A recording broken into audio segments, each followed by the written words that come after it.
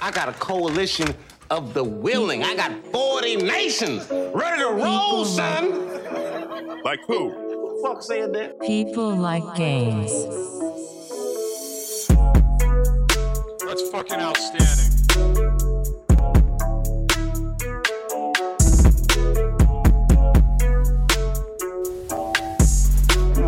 What's up? And welcome to Episode 71 of People Like Games. I'm Solo. And I'm Lilo. And you are, as per usual, tuned in to the best damn podcast in the gaming industry. Trademark. Pew. Motherfucking pew. Let's go, baby. And before we jump into things, we're going to hit a quick pause, and I'm going to ask Lilo, what have you been playing lately? What you playing, baby? Hey. I've been playing some Apex Legends. I'm not gonna lie, free to play, super fun, and I say free to play with an asterisk at the end of my statement because I did pay for the battle pass. I ain't gonna front. I want to get all those skins. I want to accomplish all those missions. The game is so much fun to me for some reason right now. My brain is addicted, and I'm loving it. What about you, Solo? And the asterisk could be removed once you get your money back for playing. Oh, that's a good point. That's really the goal. But that is the goal. I'm trying to play until I get my money back. So yeah. For me, Mario Rabbids has really been it after Kingdom Hearts. I'm in market because as much as I do love it, I haven't gotten to the frustrating part where I've quit yet. But for like, oh, you will. Oh, I will. I know it's coming, so I'm like getting myself prepared. So everyone, shout out to Beatus. He's like, "Oh, get Sekiro." I'm like, "Okay, let's jump away from a potentially frustrating game to an actually frustrating game." But you know, anyway, that's right. You know what time it is. We are going to get in a little bit of our own plugs to our medias and socials and whatnot, and on that note, we're going to start at the top.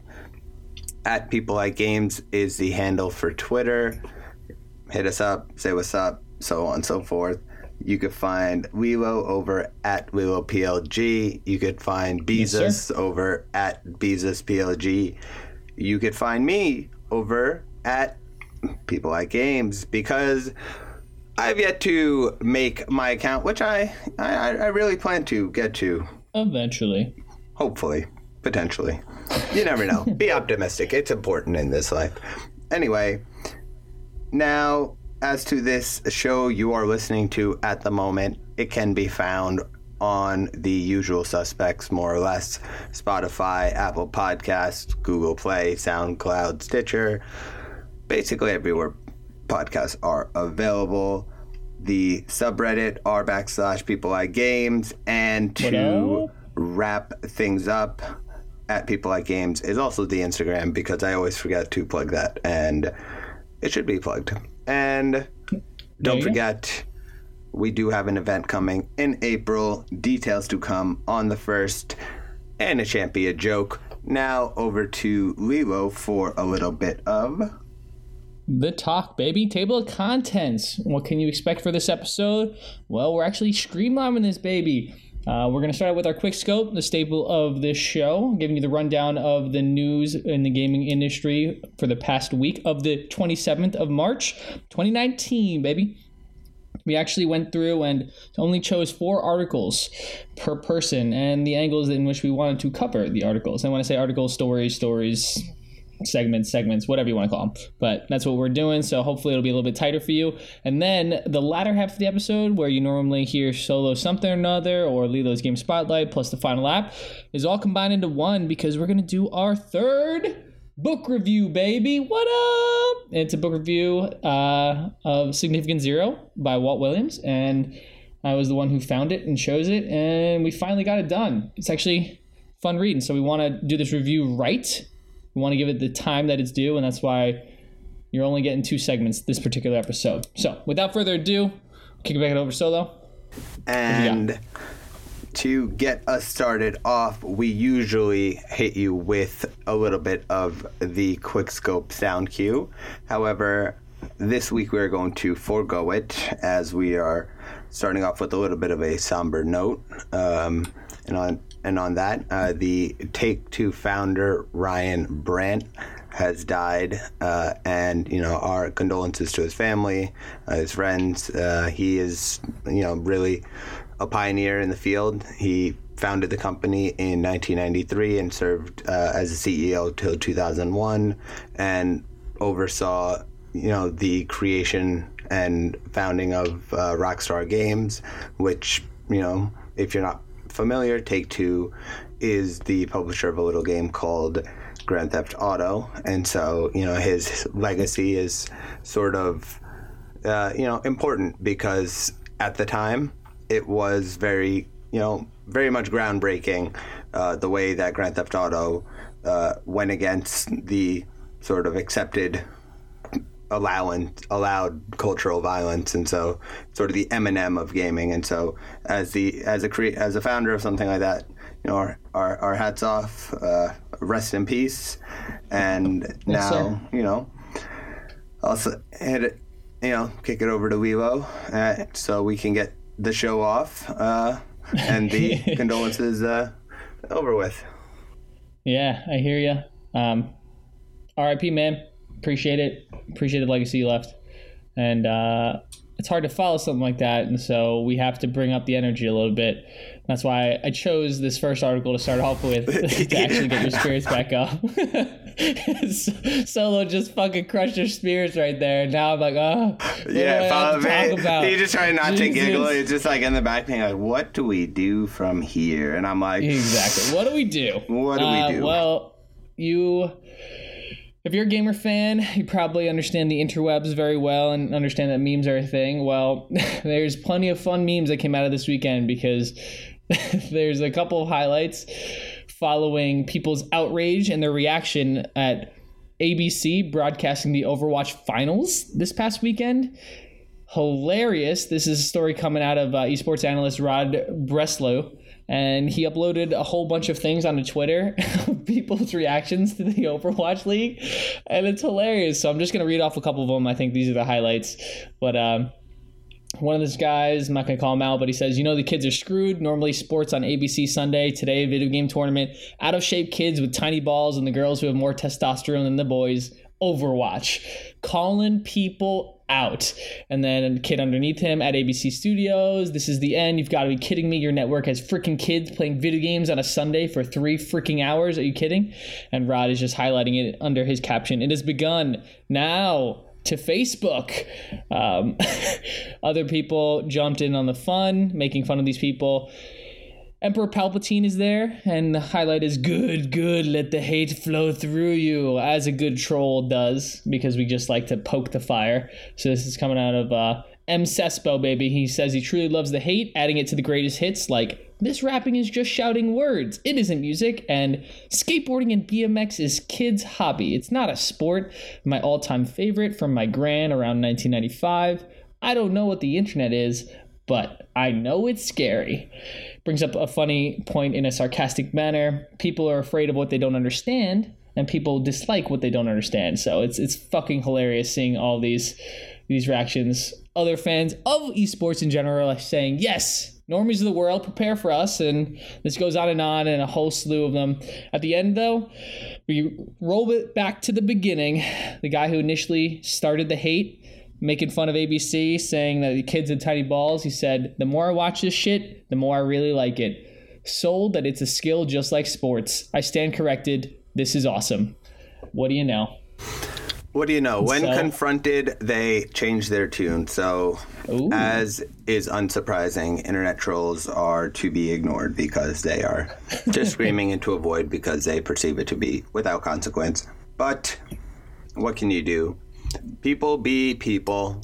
And speaking of people being people, companies sometimes be companies. And Sony happens to be pulling an interesting move. And so it announced, Sony Interactive, that it will no longer sell digital versions of full games at physical retail stores.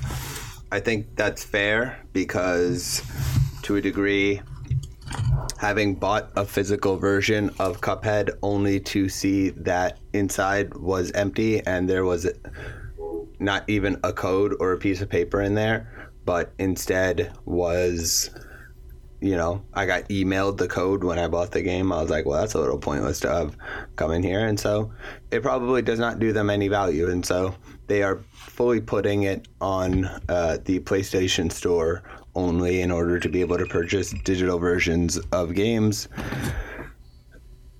I sort of see the point. They'll still allow physical retailers to sell cards for add-on content and virtual currency, but I don't know. We'll see. Sony is playing a very interesting strategy all around as it goes into the next generation. And playing it close to the chest. However, it is also interesting because, I think this is also a response because GameStop is trying to basically transform itself into sort of a gaming lounge where people can come and hang out and play. And so maybe, I think it's in their benefit to allow people to keep playing these games because the more people who get their hands on it, the more likely they are to become fans. And if you deny them access to play it, they'll sort of be spiteful, and so you're not going to ever win them over, and it's not like it really hurts their profits overall. But again, we're going to see what is the sort of overall consequences of these curious steps from sort of ignoring cloud to then releasing a sort of iOS cloud app for PlayStation, and then to now pulling digital codes, and then who knows what's next. They're in a curious position, and I guess we'll see it when it plays out. Hard to judge at the moment. Curious is the best analysis. It's like, okay, then. Just letting the people know. You get to make your own opinion, and that's why Solo's analysis. Giving you the news. Well then. Pondering. You just see a question mark above his head. While that's happening over there, there's other news from a competitor in the industry happening over here, I guess you'd say. Nintendo, as we covered before, episode 65, 67, 69, went from a rumor to confirmation per se that Nintendo is airing plans to release new versions of the Nintendo Switch, right? 2 new versions of the Nintendo Switch, to be honest. Sound familiar. Yeah, right? We are ahead of the curve on that one. As a result, it's no surprise, but we want to let you know, Nintendo shares are climbing, baby. Dear listeners, they're taking a very interesting approach, and this is just from understanding what the versions are. I can hear everything that you're doing. The 2 versions, if you didn't know, are going to be a dumbed down Switch where the Joy-Cons are non-removable. It's essentially one large portable console. And then the other version is a more powerful Switch that is tailored for the real nerd, the real hardcore gamer. Very, very similar to a different company that you might have heard of. Go by the name of Microsoft. It might have been Xbox. Xbox One came out. Then they came out with the Xbox One S and the Xbox One X. Nintendo is literally doing a carbon copy of the blueprint and doing the same thing, and the market is responding favorably. So, yeah, their stocks have been going up. It's the highest it's been in the past 8 months, and projections are very, very good for sales of this console. People are thinking it's going to be around 15 to 18 million consoles within the next year whenever they decide to release them. The expectation is actually later this year, or at least revealed later this year, with plans to sell next year to directly compete with Xbox, whatever it's called, Phoenix, Scarlet. Next Xbox. I mean, it was called Scarlet. Speaking of Scarlet and Phoenix, that new Xbox, PS5. that new X-Men was trash. It was trash. Back to the story. Back to the story. I mean, that's kind of which is over, and now now on to the next story. Well, shit. Well, speaking of awkward transitions, you know what gaming reminds me of? Gambling, or at least it does in Valve's case. And yeah, solid transition. I like thank you. I wrote it down. I practiced it almost, but regardless, Valve has introduced a quote-unquote soft currency gambling to its Dota Plus subscription, which for all intents and purposes probably should have been Lilo doing this story, as he's more of a MOBA fan, but given Huge Moke fan. we talking Huge Moke. business, I had to slide through and sort of borrow this article, and so or this story, and in this case, adding to its Dota Plus service is the ability to bet in-app currency on the outcome of Dota Pro Circuit event matches, and so the in-game currency called shards, which can be earned by completing quests, earning hero XP, and now predicting the winner of matches. And so you can gamble up to 100 shards on the DPC matches, and the odds are supplied by Valve. This is not a form of gambling because technically you can't buy the shards, but you do pay for the service, which is $3.99 a month. But those are two separate features, so I'm not going to say that that's interrelated. However, I will say, well, this is not gambling right now. This is very much the model for which esports plans to create a gambling, basically, industry around it, because like we said, start somewhere, baby.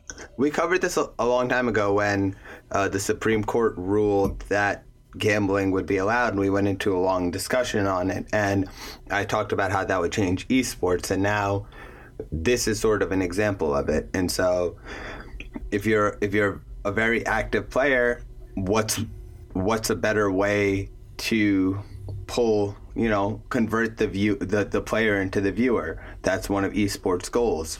Well, why don't you take this in-game currency? Why don't you bet it on the real matches? Well, I bet you think you know who's better. You know what I mean? So it's sort of its own interesting addition to the game. But when it becomes legal, which it will become legal, it will be basically why so many people are obsessively watching fantasy football or watching football. All fantasy. It's all for fantasy. So why are they going to obsessively watch esports? All for money. And so once that gambling network is tied to esports the same way it is to the NFL, to the NBA, and all these other sports, and you have large-scale industries of people just talking about betting and the odds and all these other shits like horse racing, that's coming to esports, and this is to use their language, soft version of it. And, it's sort of ingenious, but it's going to end up being the model, which I'm gonna call that from here. It is the model for sure. Baby steps. That's about all I got. They can't just let you gamble real money yet. But this is how you get there. Absolutely, and it's becoming widely accepted. Esports is growing. We know Prime this. your audience. So you're ready. You've been primed, especially if you watch sports in general. So yeah, you know it's been coming, and that's funny. You know what else is coming? Whoa! Phone calls are coming. I know, right? God damn, what's happening? We were popular. We getting them rings. Right. Woo! You know what else is gonna be popular? The new rumors we got coming out of Sony. I know we're bringing it back. We brought you down with what Sony was doing. They're making some questionable moves, but this will hopefully assuage any fears you might have. Just kidding. It's more questionable moves, but it's about their next generation, baby. It's their next generation. And PS5 apparently might have some features, and these are all coming out of the patents they filed over 2 years ago. And if you want to know the one defining feature that it's expected to have, well, look no further than virtual reality, baby. That's what they're going for. I'm pretty sure that's the angle. At least that's what's coming out of this patent. And so this story covers patent, like I said, filed 2 years ago, depicts a console attachment that connects to a headset, to a console, and then, to a TV. And then there's also a TV mounted camera that will use the same service that the console is then supplying to the headset. So it's this whole contraption, very much like an Oculus, very much like how PSVR works right now. And the TV mount is, or rather this TV attachment per se, is streaming data apparently at a frequency of 60 gigahertz. These are millimeter waves, and they've been successfully tested to deliver extremely fast speeds. So why is this significant and important? Well, the higher the frequency, the more data it can potentially carry, but the further the less far it goes. So like longer frequency waves or lower frequency waves can travel through shit, but Shout higher out to frequency Claude waves Shannon. get stuck. Shout out to what? Claude Shannon. Oh, don't know who that is. If you don't know, This look him up. this is awkward. Google's your Oh my friend, God. bruh. I'm in front of Google, but I'm also in front of the story, baby. So these millimeter waves carry a shit ton of data. So long story short, they've actually been tested by the IEEE. It's the Institute of Electrical Engineers, Electrical and Electronics Engineers. I actually know this standard. I follow it very much, but they tested the frequency and they can transfer up to 7 gigabits of data per second within a 1 to 10 meter radius, which is actually fucking insane. If you think about what I just said, 7 gigabits of data per second over Wi-Fi, essentially wireless. So PlayStation may utilize this frequency wave to transfer wireless data to your headset. Therefore, you can actually use VR without wires. Currently, you have to be connected to everything, and it's kind of awkward because you can feel them. But that is the next step. I think that's the direction that PlayStation's trying to go to, and you should be on the lookout because we are ahead of the curve. We are ahead of the curve. I'm liking this aspect. I think it's definitely no one else is doing it, right?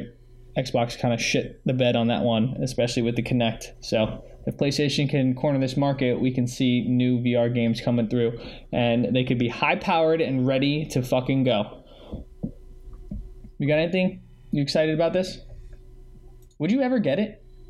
No, because I think VR is not going to be very useful for a couple of years. But I think over time it will eventually become more functional. I think Oculus is still the real big leader, and so if you're going to get it, you might as well get Oculus. It is, but it's an all-in-one contraption, and that's what's interesting is that you can't house a lot of games. This is removing the wires, but you're still bound by the portability of the actual console itself. So yeah, we'll see, because if that iOS app is any example, they're in the mode of trying to create a wireless base as well, so the console will be it. But some people just like to make things difficult for others. So who's to say that Sony won't do it, because there's simpler methods, but I don't know. Some people just use difficult methods for the sake of being difficult, but you never know. You never know. Anywho, now on to our next story, which is probably obvious to everyone who is even in gaming or not in gaming. Apple announced the Apple Arcade, which is a gaming subscription service, but it is a little different and is not aiming to be the Netflix of games. It's sort of riding its own wave. It is sort of focused on mobile games and sort of, I guess, porting or reformatting mobile games to be able to fit multiple screens. I know they partnered with a bunch of studio to create iPhone dedicated games, but that's no different than just creating a mobile game at the moment. So it's like it's like, oh, we're making a mobile game. Okay, shit. We partner with the iOS to make a mobile game for the Apple Arcade. Do you know what the difference is? Language. But one company I did not see, Nintendo. So to be honest, Apple Arcade's going to be a very limited event anyway. And I'm sure Nintendo hasn't released a whole bunch of apps on the App Store because they don't want to give up 30% of their revenue, and they're waiting for diversity in the marketplace. But we'll see. And I'm glad to see a company not jump into another Netflix of games sort of deal. It's curious.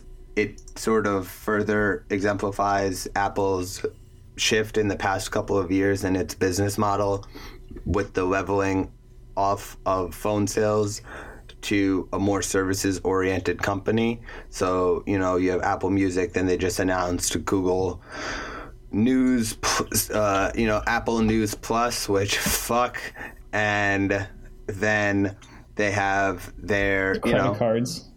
So they're trying to get into every single sort of market. They're trying to do their television, so now they're in gaming and this, that, the other. makes sense. I don't know how big it'll actually be because I don't see the benefit you would get from paying monthly to have access to mobile games on your TV when you will likely have to pay for access to like something like Google Stadia.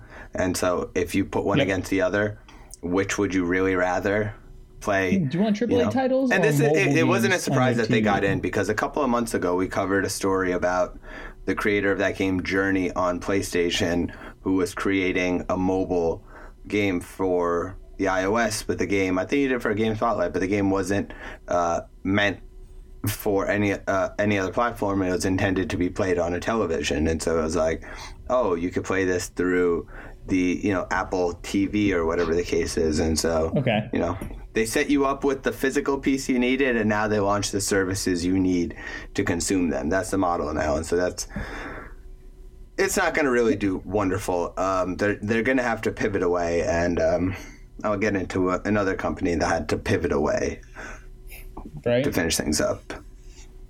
But between that and before we get to the end, we're going to cover this last article that God damn it, this story, you get it. Okay, sorry everybody. It's a story that I'm excited about. If you don't know me, you'll learn now that I am a huge effing nerd, and Lord of the Rings is my favorite movie trilogy of all times. It's all time, not times, but it has the greatest soundtrack. It's just a wonderful movie. I read the books. Like all the books are just great, except I was too young to really understand them, and the movie's just wonderful. Anyway, I found this as I was combing through to figuring out what my 4 stories were going to be, and this one literally was right before the show, so I got overjoyed. I learned that a German video game developer called Daedalic Entertainment, you might know it, is unveiling its upcoming title, which relates to Lord of the Rings, and it's called Lord of the Rings Gollum. It's an action-adventure game that's going to follow the J.R.R. Tolkien character after he acquired the One Ring before the events of the Lord of the Rings. If you didn't know and you don't know the lore like I do, he got the ring and held the ring for close to apparently like 500 years, or at least that's what the movie says. I understand that the book might be different, but he held the ring for a shit ton of time before he lost it to Bilbo. Bilbo had the ring for about 60 to 70 years before we started the adventures of the Lord of the Rings itself. That's the story. Anyway, Daedalic Entertainment is partnering with Middle-earth Enterprises to develop and publish the game. So fucking excited. I just wanted everyone to know this. This is like a mini game highlight, not spotlight, but a highlight. And just looking forward to this. If you don't know who Daedalic Entertainment is, they have like 45 plus titles out in the world right now. All of them pretty much action adventure games. And looking at the art style of the games and the gameplay, you'll understand what to expect from this. And I think it's going to be maybe a 2D side scroller, that kind of stuff. And it's legit. It's really legit. Yeah, I'm excited. And then to sort of wrap things up, because we do want to give you a little bit of a tight episode, I'll just get into quickly a little bit of a thread that was given by a guy named Avi, whose handle is @esportsguy on Twitter, about the pivoting of Discord. I'm going to keep it quick because Lilo ran us over time, and as the timekeeper, he did not keep the time. So Mr. Nerd skipped the math part of being a nerd. Apparently.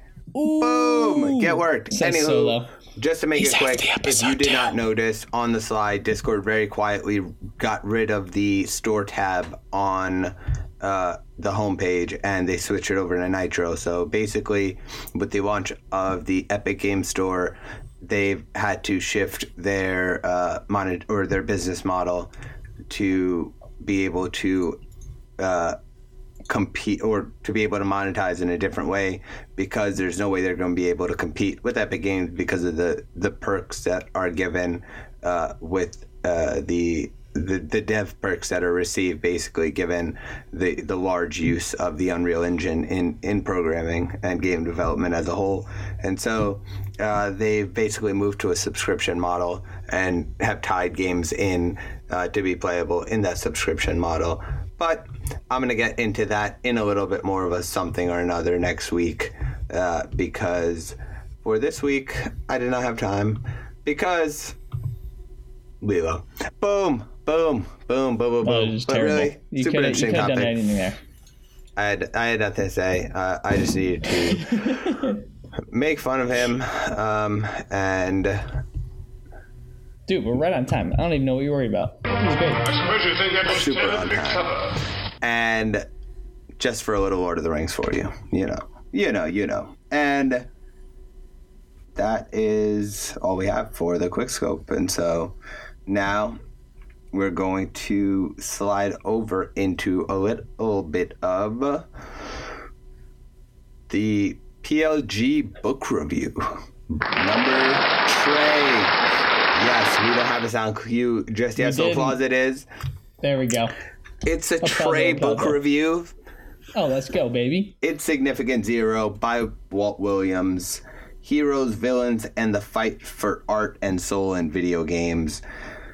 Chosen by Mr. Lilo himself. It was First, me. Yep. the first choice so far. And so, if you have not followed our first two, the first was Blood, Sweat, and Pixels by Jason Schreier, and then the second book was Console Wars. Console Wars by Blake Harris, and now we're here at Significant Zero, and so we have broken up our review into like a little 6 quick headings, and so first we're going to jump into just a little quick description of what the book is, then we'll get into our individual sort of overall reviews, then we'll get into our favorite parts, lessons learned, standout pieces, and then just some things we missed. It won't be long, and it'll be Should be interesting, just like this book. So, as we jump in, or before we jump in, rather, I want to start this off by asking Lilo, what made you choose this book for the book review? What stood out? What was it that was like, all right, I want to read this? If I'm being you completely judge it by honest, its it was the cover? artwork. The artwork was amazing. Jerk. It was just so cool. What a It was jerk. bright. It was neon. Nah, but if I'm being more honest, and if you dive deeper into the books that we've covered thus far, obviously all of them touch on the gaming industry. Number one was Blood, Sweat, and Pixels by Jason Schreier. Jason Schreier is very much, he's a news editor, right? He's a journalist at heart. He covered a wide range of books, and he has insight into that world, but he didn't, at least to my knowledge, he didn't make anything. Like, he got the stories from the people, first source. That's great. Good for him. That's wonderful. But he wasn't a developer per se. Second book, Blake Harris by Console Wars. He revealed sort of the development cycle of a company and sort of the rise and fall of a brand and how, a business went about performing and doing what it needed to do. This third book is from someone who's a writer in the industry, someone who writes literal stories for the gaming industry, and I wanted that touch. Someone who has been on the inside, who's done the grind, who's done the development per se, the publishing, understands that whole process. And honestly, Walt Williams is a phenomenal writer. He really is. He writes with a passion. Well, hold on. and a We're gonna vulgarity pause. that's We're gonna hilarious. pause and say Lilo jumped all the way to like the end of the book review when the question was, "What made you choose it?" And then we were going to get into Hey, I'm letting you know. We had three I'm gonna different pause lenses you. into the You- gaming you- industry. What Three made different you lenses, choose that's it? it. How did you know he was a good writer if you did not in choosing the book? You just read the prologue. The prologue lets you know that he was a writer in the gaming industry. So I was like, okay, done. As in, he wrote game stories. Not that he was a journalist, that he wrote game stories. And I was like, okay, this is a different lens. Game stories. Pretty much. I like that. Yeah. There we go. Okay, and so now we're gonna jump into the general description, which is basically, as Lilo was just saying, the It's like it's the easy rise to of a understand. writer in the industry who, funny enough, in the beginning of the book, very much claims to have no interest and to not like video games whatsoever. And I found it a little hilarious as someone who wasn't a big fan of video games thinks they could find a career in video games. But Parallels. what can you do? What can you do? Because success is random. And it's just about his trials, tribulations. He's introduced as a Take-Two employee, and he ends up working on a couple of different games, with the sort of major game with his name attached to it being Spec Ops, the military shooter, as well as a little popular folklore game, Star Wars 1313, that had been canceled. And that is the general description. Now I'm going to kick it over to Lilo. First, general review.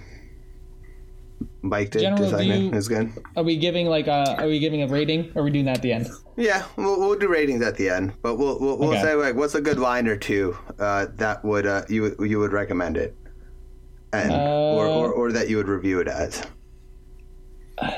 See, that's just a weird All right, phrasing. I'll go I will first. say my pitch. Yeah, what would be the pitch for the book? So for My me, pitch for the book is, if you want to understand how much love, sweat, effort, and aggravation go into making games, just one part of games too, read this book. That's pretty much it. I think it's a wonderful book, a lot of insight. Yeah, I mean, nothing more to be said. I enjoy reading, so this wasn't hard to pick up in that sense. But to someone else, it's like, yeah. I thought it was pretty beautifully written, but simultaneously, I thought it didn't really get into the meat of its point until sort of the back end. Yeah. And yeah.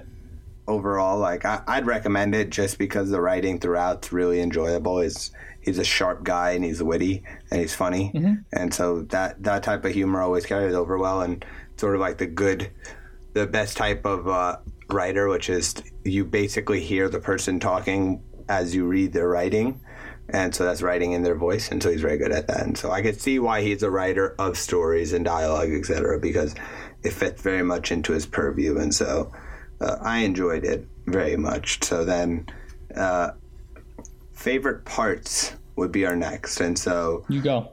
Start. We'll go one for one. Mine is going to be easy. Mine is chapter 6, and that is a little story about how our protagonist ends up meeting a guy named Ken, and that guy named Ken is Ken Levine of BioShock Creation. And so, Oh shit! Don't talk to him. Exactly. Don't talk to him. Don't talk to him. And so basically it was pretty, that pretty much confirmed what I thought Ken Levine would be like, and what it sort of saw. To read it in a book sort of at random was sort of funny. And in addition, it's an important linchpin of the book because, as we'll talk about, one of the focuses of his writing towards the end is of player agency in a game, and how the player is always supposed to have, or always made to feel that they were right in the end, regardless of how bad their decisions are. In first-person shooters, you're murdering people, but the game is calling you a hero, etc. That sort of divide.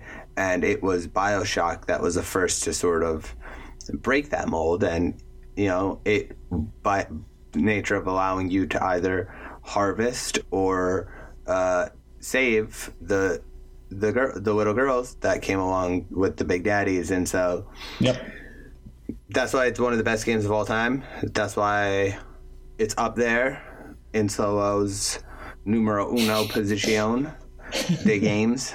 And I don't know, so that was just a cool story, just to see its creation process and how to see a little historical.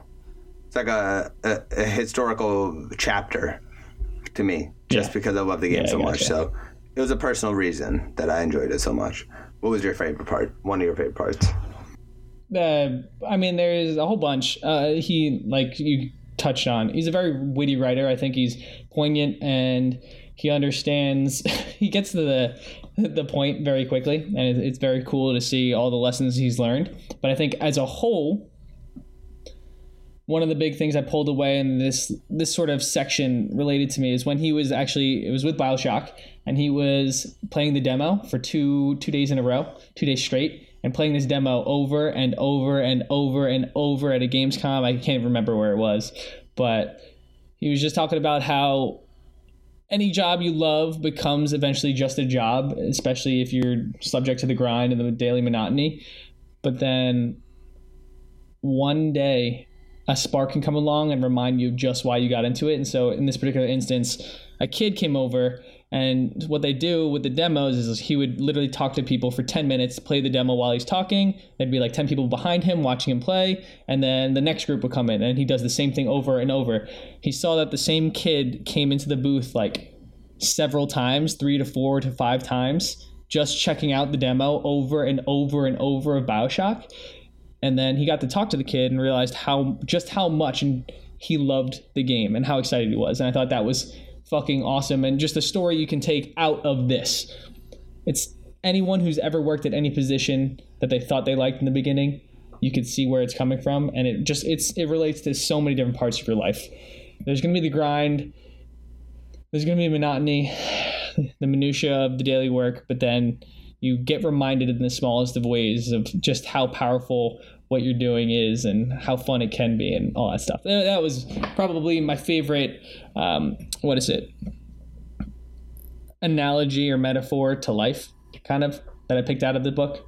But it's one of many because he just touched on a whole bunch of topics. So I would agree. I think, as it came towards the end, I thought, if we're going on some of those better parts, I thought when he was talking about his goal in making Spec Ops, which was to not allow the player to feel like every decision they made was moral, and the sort of battles he fought in that process, even earlier in his career, but that comes from a lesson. And so, early on in the book, he ends up trying to take over a project for a Family Guy game and try to write it while it was a bit out of his depth.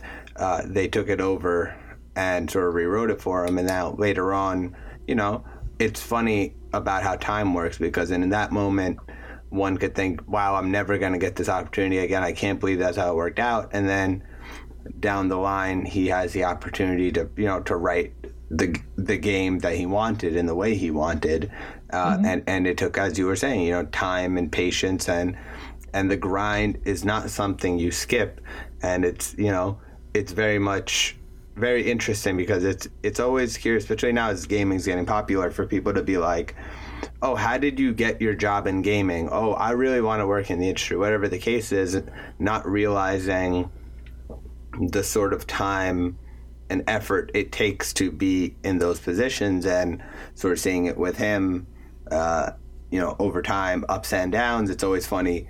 The perspective is funny because you could see it from the outside for someone else, ups and downs, but when you're going through it yourself, it's like, oh, I'm down, it'll never go back up. So that's why it's important to to see, and as an entrance. And so now, any other ones that so we sort of melded favorite parts and standout aspects together, and so we're gonna skip that. Favorite parts, standout aspects, even lessons learned, they're kind of all together. Yeah, it's all the same thing, different words.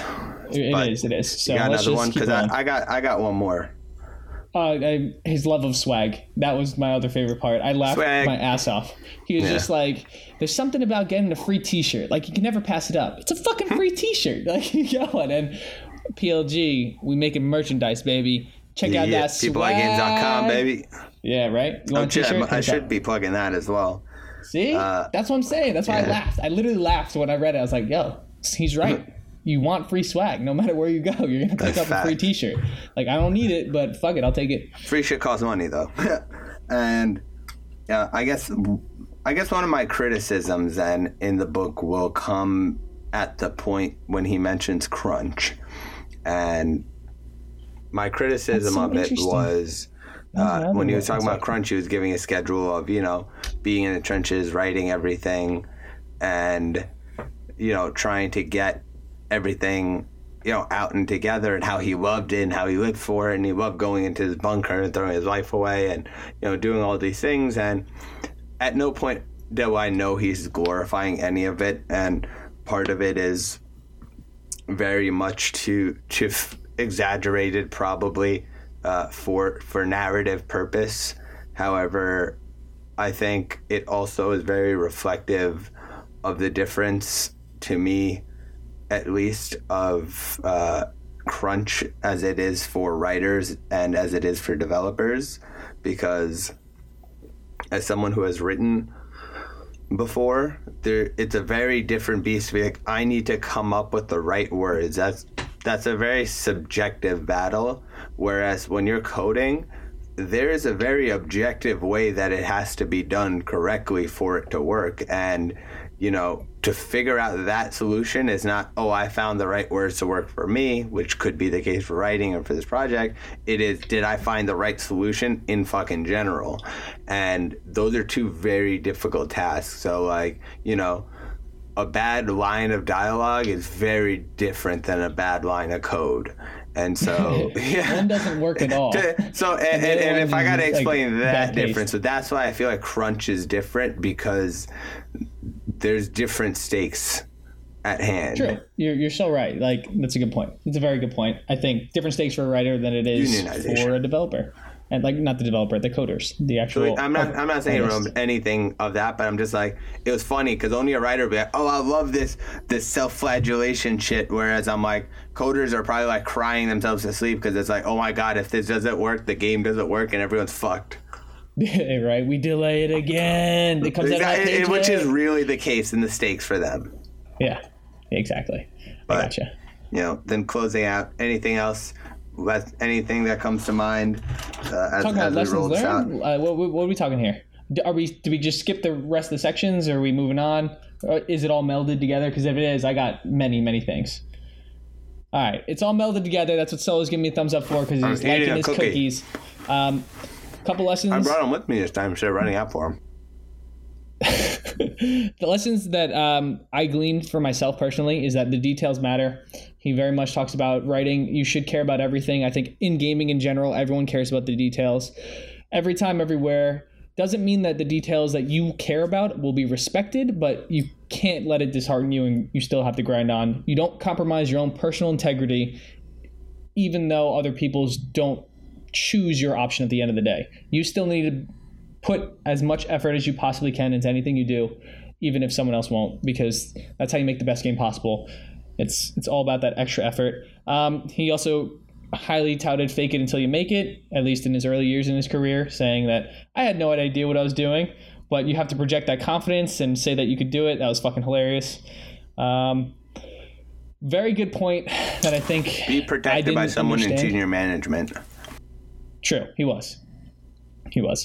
But one of the biggest things that I did like is that when you're creating a game, or when you're creating any content to be consumed by an audience, if you see yourself as the player, you're designing to your audience because you're creating something that you think everyone would want.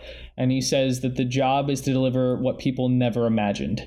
That's your job. You forget that your job is not to give the people what they want. It's to show them what they have never known before. And I thought that was very powerful and very cool. And that he also dives a little bit deeper into that, where it is your moral responsibility rather, to make sure that, like, it's not like you're giving the moral choice to the player. You are designing the morality of the game itself, and thinking otherwise is insane. So that was pretty cool. And then last thing that I liked, he understands. Walt Williams writes and talks about his life, and you'd think that he's like kind of a depressed, sadistic, masochistic man who's like, I love the pain, I love the grind, my life sucks. But I think he goes into a good point. He's like, understand that anything you build comes at a cost.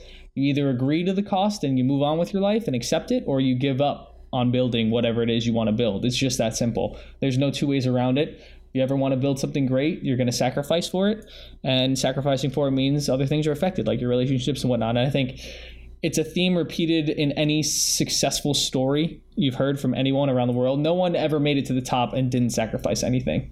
It depends on your point of view, of course, but I think it was cool that he highlighted that, and so that was pretty cool.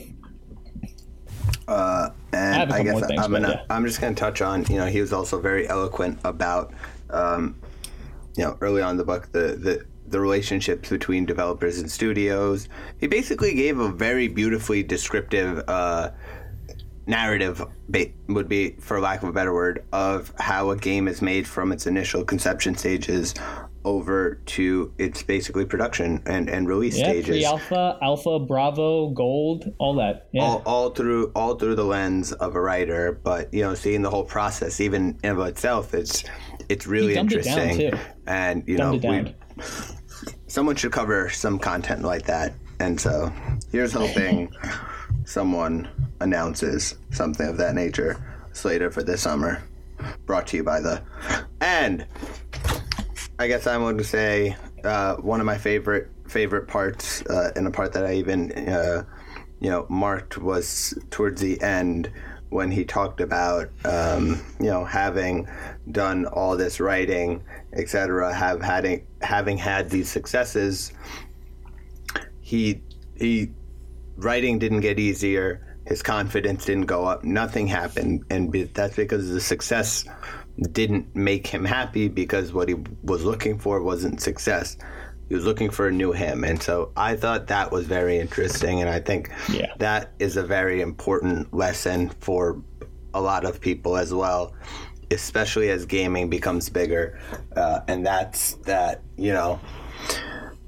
it's very glamorous looking to a lot of the average viewers. However, there is a lot of dark side to a lot of this stuff as well.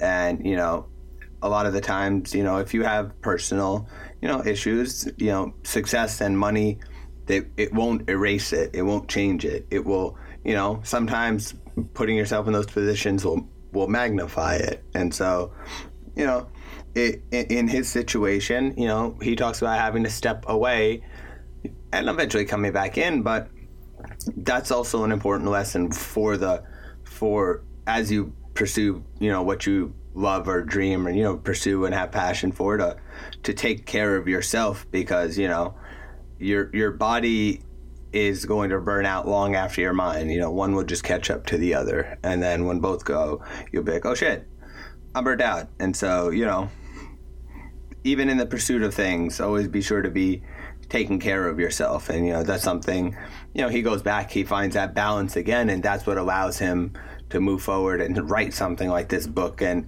move forward and do work again, So it's not all self-deprecating, sort of clever wittiness. It also has a lot of great life lessons in it as well. So for sure.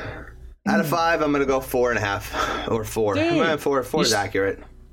I'm going to go 4.55. Just 4.55. because I wanted to outbid you, because you got the okay, well, I'm going 4.69. Hey. I'm going 4.6969. Wait, 6969 you say? And on that note, we are Bazinga. If you know that movie, at People Like Games is a handle. Hit us up, and we'll send you something. A t-shirt. For real, though. And that's all we got. We're probably run later than we wanted. And unlike last week, I'm not going to cut us out and leave early. But instead, I'll say, Lilo, take us home. Yes. My 2 seconds. I appreciate you listening and tuning in. If you're interested in hearing one man's opinion of the gaming industry, who's been in it, who's very insightful and is eloquent all at the same time, definitely check out Significant Zero. Of course, we have so many more things for you in the future, so appreciate you listening to this episode. Stay tuned. Next week, we'll be coming at you with some more great content. Talk to you later. Peace.